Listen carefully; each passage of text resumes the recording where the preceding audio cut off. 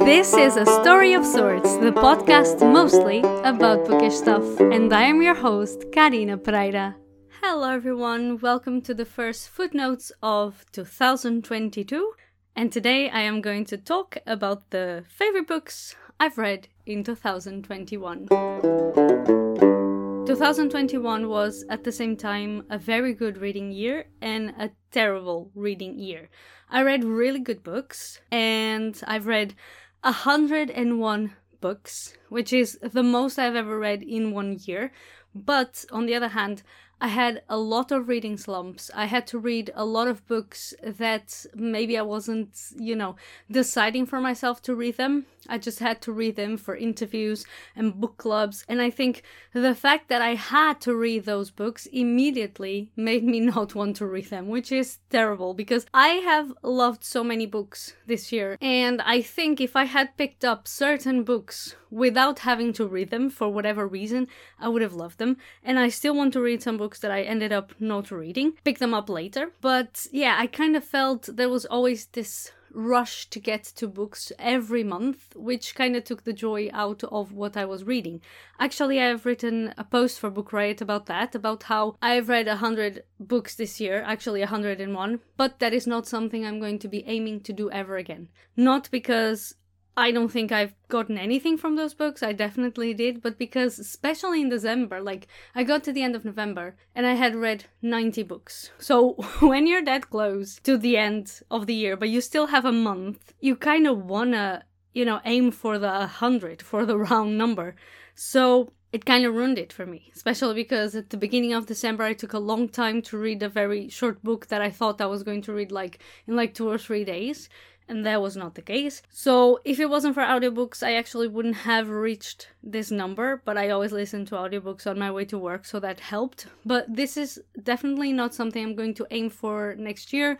I'm going to relax about how many books I read every month, because I think that's how you should consume literature. You should read because you want to read them. You should have fun while reading it. You shouldn't have to rush through the story, and I think it will make me a world of good to just be able to think about what I'm reading better instead of always focusing on the next book that I'm going to pick. And I am also going to try and see if I can, I'm not saying DNFing books is exactly a good thing. I think it is like a neutral space. It's not bad, it's not good. Like if you DNF a book, you make space for other books that you want to read and are good for you. But I also think that you are able to pick up books that you DNF'd later.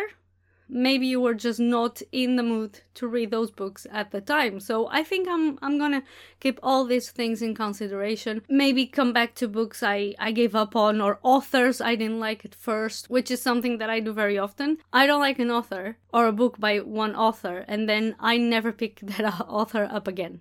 It's just it's over. You didn't get my attention on the first book I read, so I'm not gonna try again because I'm afraid I will be disappointed, and I also want to change that. But those are the things I want to do as a reader. I want to be more conscious and, take more time to immerse myself in the books.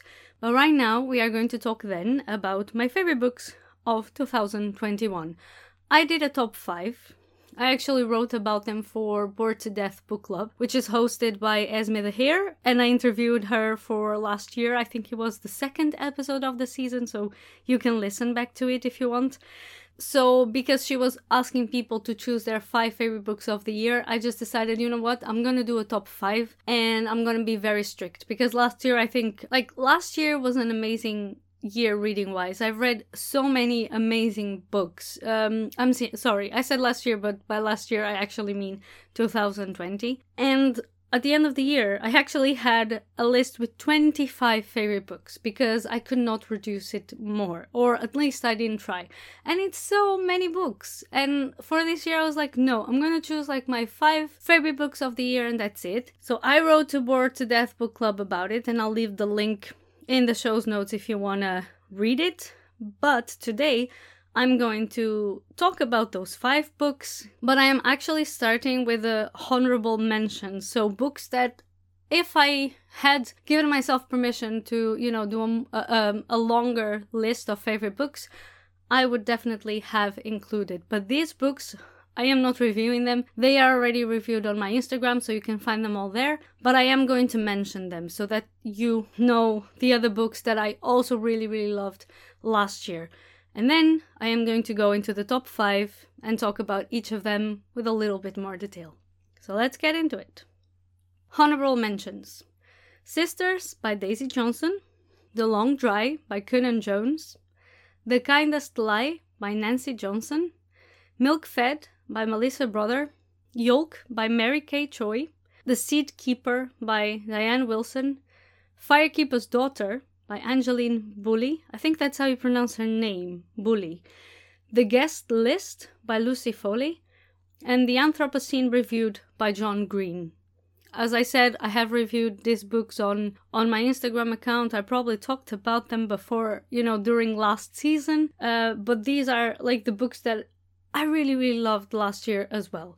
And now this is the top 5, and it is in order. So I'm actually like going from the least favorite to the most favorite, even though, take into account that they were all very much favorite books. So they're all amazing in their own way, but it's just like some of them stayed in my mind more than others. And actually the first one, the one that I loved the most, I want to reread it for sure this year. So let's get into it. The first one was, or in this case, like the last one from the favorites was Cantoras by Carolina de Robertis. This book was referred to me, or actually referred to their followers by Casey the Reader on Instagram, because they really loved this book and I saw them talking about it very often, and I ended up buying it. It actually is, I have a feeling it's not wide known, even in the queer accounts that I follow, but I also think that the accounts that I follow that talk a lot about, sapphic retellings are very often more focused on young adult and romance. This one, Cantoras, it takes place in Uruguay and during the dictatorship.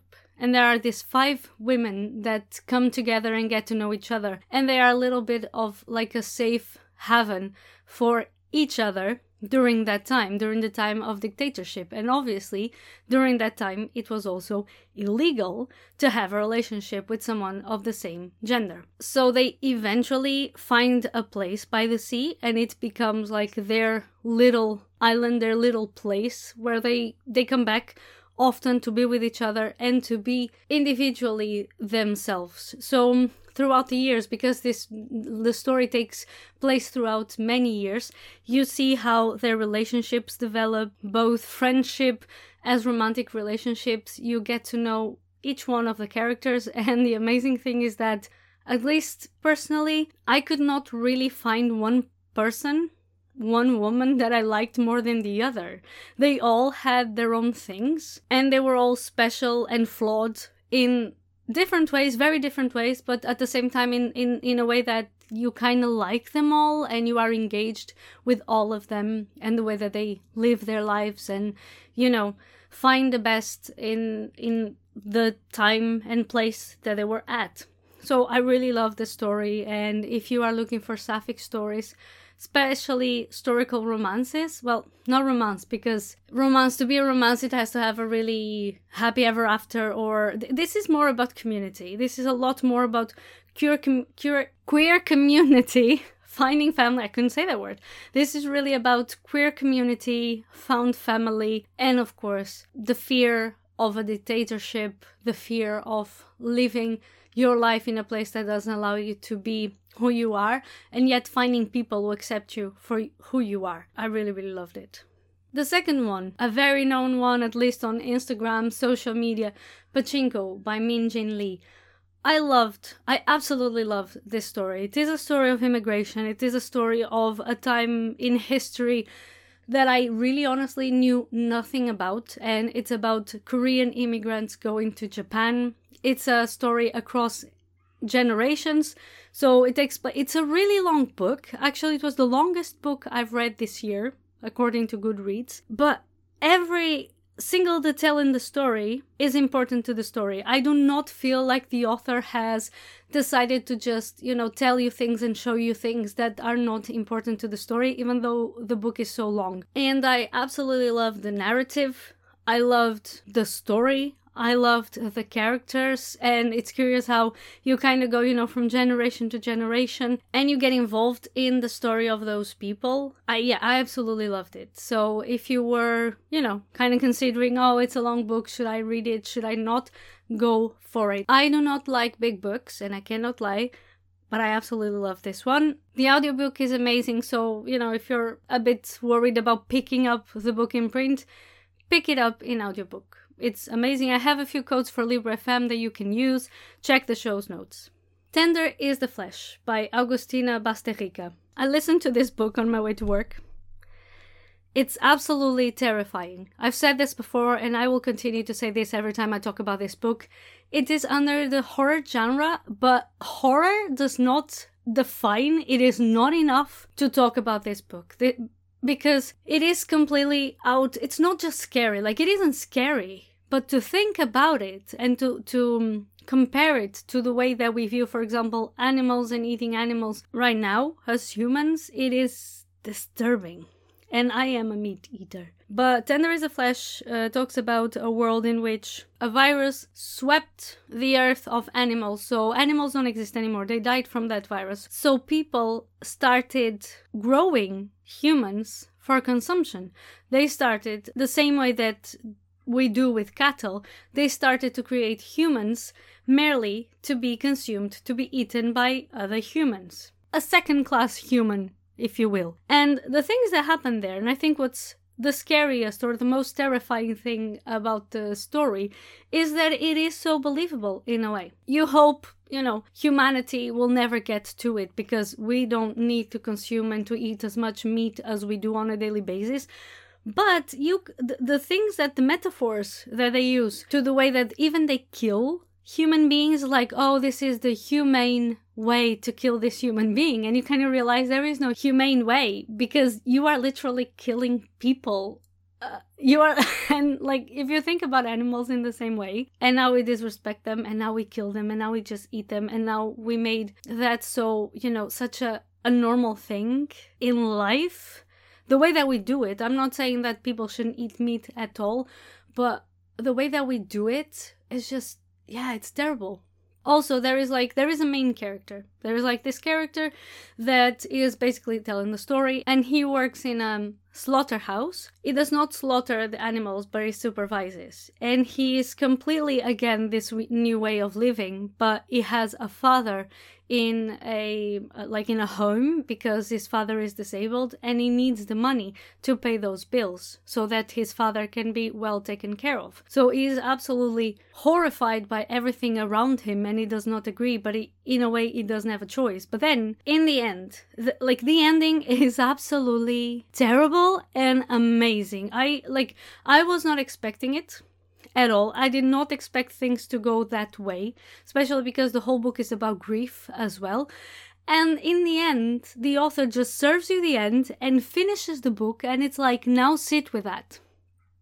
Now sit with the way humans think and behave, and just deal with your own trauma and deal with the trauma that inflicted to you by the book.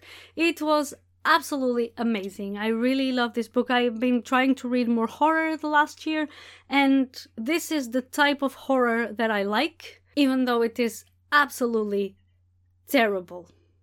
Absolutely terrible, but so good. The next book, lighter, a lot lighter. It's Nothing to See Here by Kevin Wilson. And honestly, I thought I had read the book last year because it was one of the first books I've read this year. And it seems so long ago because, again, I read so many books. And I absolutely adored this book. The audiobook is amazing because the narrator is one of the best narrators I've ever found. And she manages to incorporate each character individually, even though it is the same voice. Like, she doesn't make different voices, but the quirks that she gives to the characters just makes them so individual and so clear in your mind who is who and who's talking.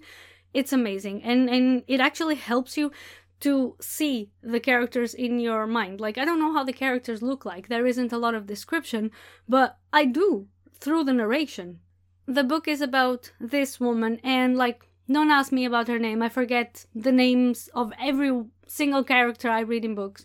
But anyway, there's this main character, and she gets called in by someone who used to be her best friend in college. And she gets called in by her to become babysitter for two of that best friend's step kids, a boy and a girl. The thing that the best friend forgot to mention is that the kids set on fire. So the main character goes to the house because she has nothing to lose. She is like in a rut in her life. So she goes to the house, and then the best friend is like, maybe I should mention this, that I did not. And that's why we need your help, because we can't just hire anyone. And yeah, it's very like, my husband is a politician, so we need to kind of contain the situation that literally my stepkids burst into flames at random times. So the whole story is about this character and the relationship that she develops with the kids and how she tackles the situation at hand and deals with whatever is causing the situation. But it is very sad in a sense, because this obviously comes from trauma as well. And every single one of the main three characters, let's say the main character and the kids, has trauma to deal with, and and they kind of find each other, even though they did not ask for that.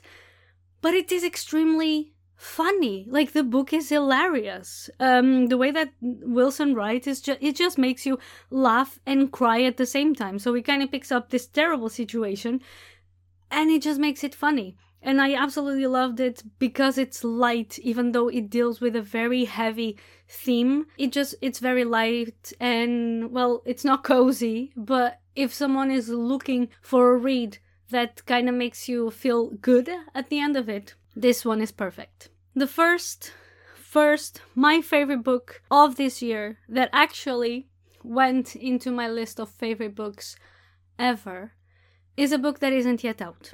It comes out in April, the 22nd, if I'm not mistaken, and it is called Sea of Tranquility by Emily St. John Mandel. I had never read anything by the author before, even though she is very well known. But when the book came into, Edelweiss and NetGalley, I kind of got a bit of FOMO because everybody was talking about it. Oh, there's a new book by Mandel. So I immediately requested. Luckily, I got approved and I decided, okay, let's try it out. Let's see why everybody's so excited. And let me tell you, it's amazing.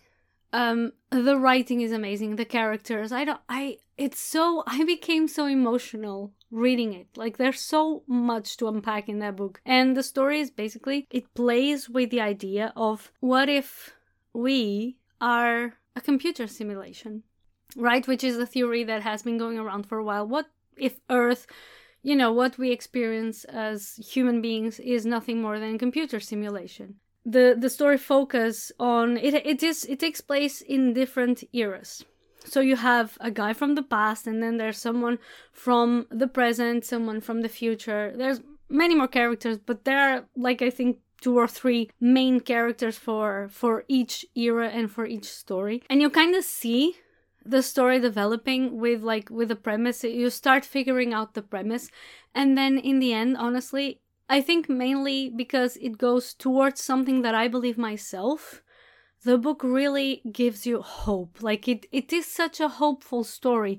And like I said, it is very well told as well. I loved the narrative. I loved the way she writes. Each character is so well developed, and you get to care so much for each character, even though you don't spend like an awful lot of time with them. It's not like a super long book, but you get to care for those characters so much. And in the end, it just ends up giving you so much hope, and so much hope for humanity. And I don't know, it just struck a chord with me, and I really enjoyed it. I have, in the meantime, read Station 11 by the same author. I started it in December, and then I finished it on the first day of the year, so it was my first book of this year. It's amazing, but I still liked Sea of Tranquility better. I still think it is better than Station 11, which is saying a lot, because Station 11 was absolutely amazing. So I will not stop talking about this book until it comes out, and then I'm gonna reread it when it comes out. I already decided I'm gonna pre-order it, and I'm gonna reread it again, because it's just like a balm to the soul. Even though you spend a lot of the time worried in the book, It's absolutely amazing. So if you were thinking about, or if you were considering buying this book, you have my seal of approval to do it. Not that you need that, but just know that I really loved it and I think it's really worth it.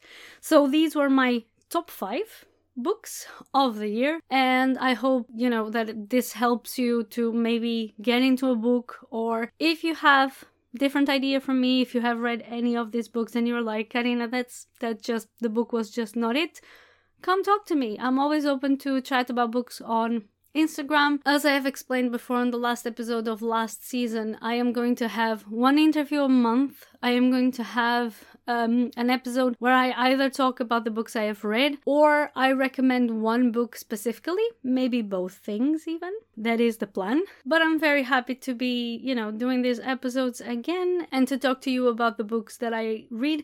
But sometimes this feels a bit lonely because it's just me telling you what I like. So if you can, just come chat with me on Instagram about the books you have loved last year. Next month, I will get a little bit into the books that I have read in January, so stick around for that. You can access today's show's notes via my pod page, which you can find along with all of my social media links at linktree/Karina Pereira. If you have enjoyed this episode, please consider supporting A Story of Sorts on Patreon. Patreon is a platform which allows you to contribute monthly to the podcast in exchange for extra content, such as early access to episodes, a shout out at the end of an episode and on Instagram, and choosing a theme for me to talk about on the podcast. You can become a patron at patreon.com/A Story of Sorts. Leaving a review would also be highly appreciated. Don't forget to subscribe to get a notification when the next episode hits. I'll talk to you then, and thank you for listening.